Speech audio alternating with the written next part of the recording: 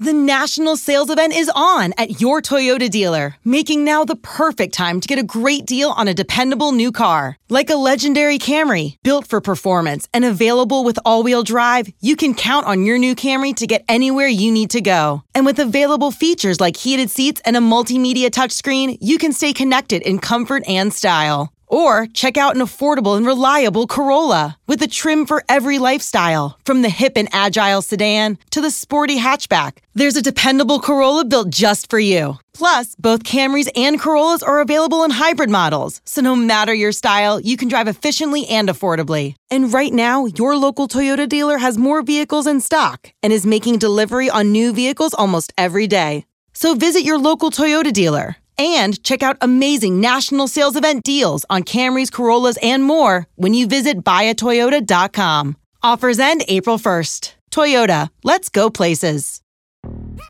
Yo, Trey. Kevin, what's up, man? You know, I've been thinking, what would have happened if the NBA never vetoes the Chris Paul trade to the Lakers and we get CP3 in the same backcourt as Kobe in LA? Well, you get a very happy Jack Nicholson, for sure. And the Lakers probably win a bunch more championships. CP3 finally gets a ring or two or three, and the Kardashian empire is forever altered. What did you just say? Hey, everybody, I'm Trey Wingo. And I'm Kevin Frazier, and we're teaming up on a new weekly sports podcast from Wondery, Alternate Routes. As former Sports Center anchors and current sports obsessives, we're consumed by all the what-if questions that make being a sports fan so excruciatingly fun. If you're like us, then you also live and die on the fallout from every drop pass. Or play call. Each week on Alternate Routes, we'll take a flashpoint in sports, break down what actually happened, then explore every alternate scenario and the ripple effects it would have caused. Follow Alternate Routes on the Wondery app or wherever you get your podcasts. You can listen early and ad-free right now by joining Wondery Plus.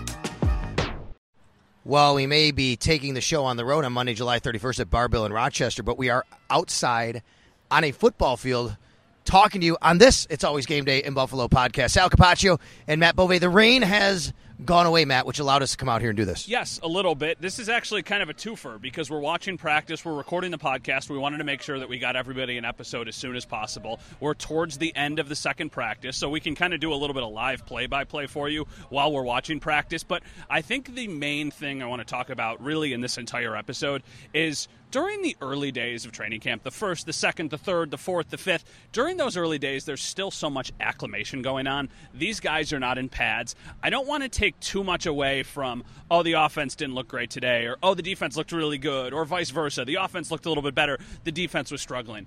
I think that's a little bit overblown, but I do want to kind of highlight some of the players who have been lining up with the starters because this year, for the first time in a while, we are now allowed to tell you that on days when fans are here, which makes a lot of sense. If there's a fan sitting watching practice, they can go, oh, look, Ryan Bates and Connor McGovern are the starting guards. Now we're actually able to tell you that, which is kind of nice, and there's some interesting positions that I think we want to highlight.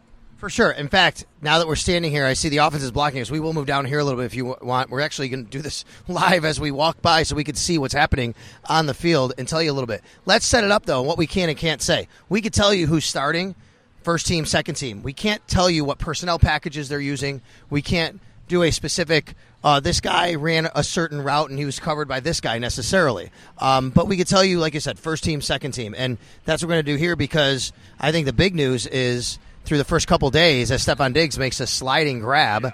I can tell you Josh Allen is the starting quarterback, of course, and that was who it was from. I think the big news is really the spots we've been looking at. Let's start with corner. Yes. Christian Benford out here starting today. Yesterday, first day, day one, it was Dane Jackson. Now, I wonder if day three, we'll see if that goes to Kaiir Elam. But so far, it's not been Elam. It's only been the other two. I just have a feeling about Christian Benford. I don't know what it is. I think this was an incredibly important camp. It is an incredibly important camp for Kaiir Elam. But from what we've seen of Benford when he has been able to play, and also the way that Brandon Beane talked about him after the first day, I think they just really like the way he handles himself. I think Christian Benford has become my favorite to win the job at cornerback 2. It's really, really early, and that's not from anything we've seen on the field. It's from the way that his general manager and his peers have talked about him. I think they really, really like him.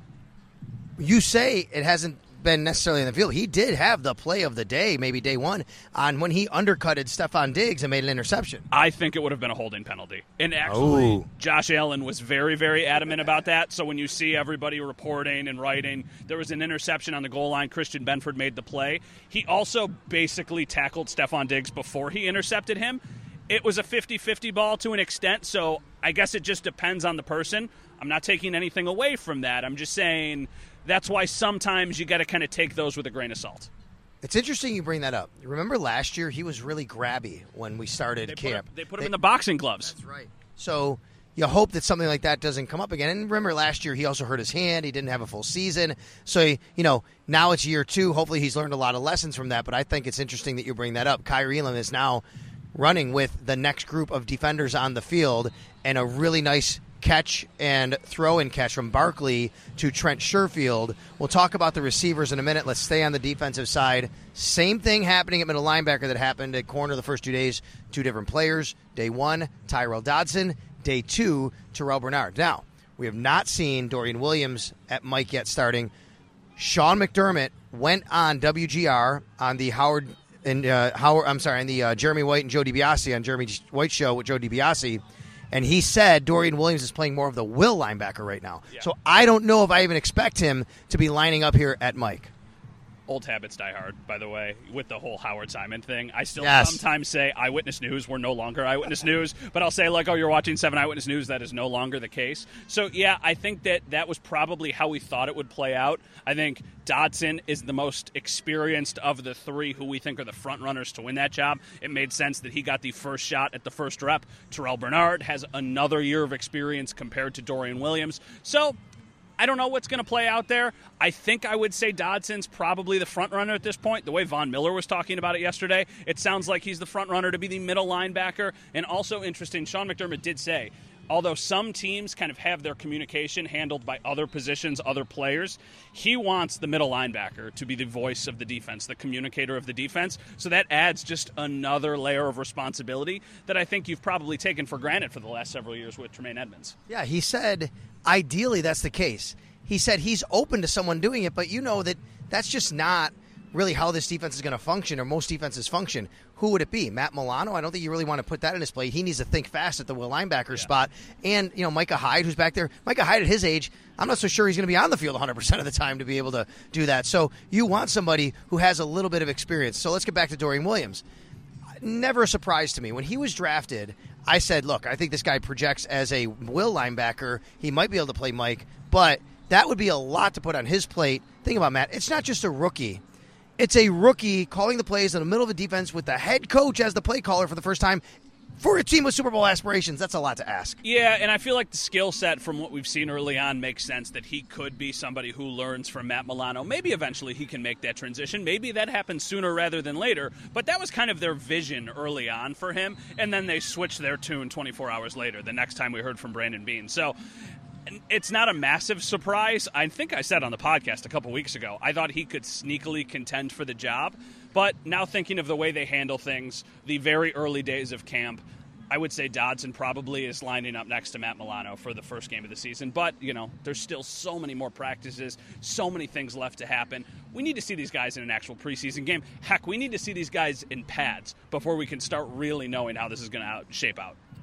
A.J. Klein also mentioned by Sean McDermott as a guy playing the middle linebacker spot. Now, you know what you get in A.J. Klein. He's a veteran. He's going to be able to, he's better north-south than he is sideline to sideline. He's probably not a 3-down linebacker, but at the same time, A.J. Klein is a person I think they do feel comfortable to rely on if, let's just say, Matt, the scenario is, boy, I'm not really sure if Terrell Bernard can handle the rigors of the run game, is a little bit undersized. Boy, I'm not really sure Tyrell Dodson is going to be the coverage linebacker we want.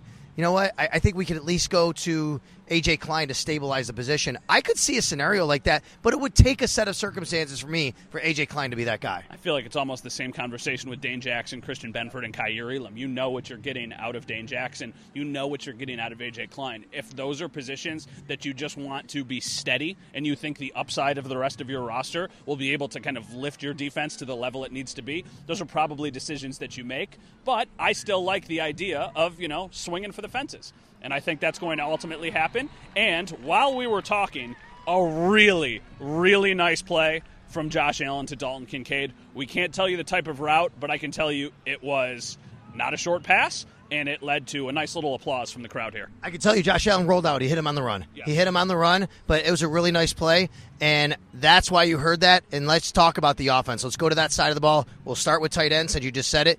Dalton Kincaid, first impressions, the first couple of days, including what you just saw in that play right there. Looks good.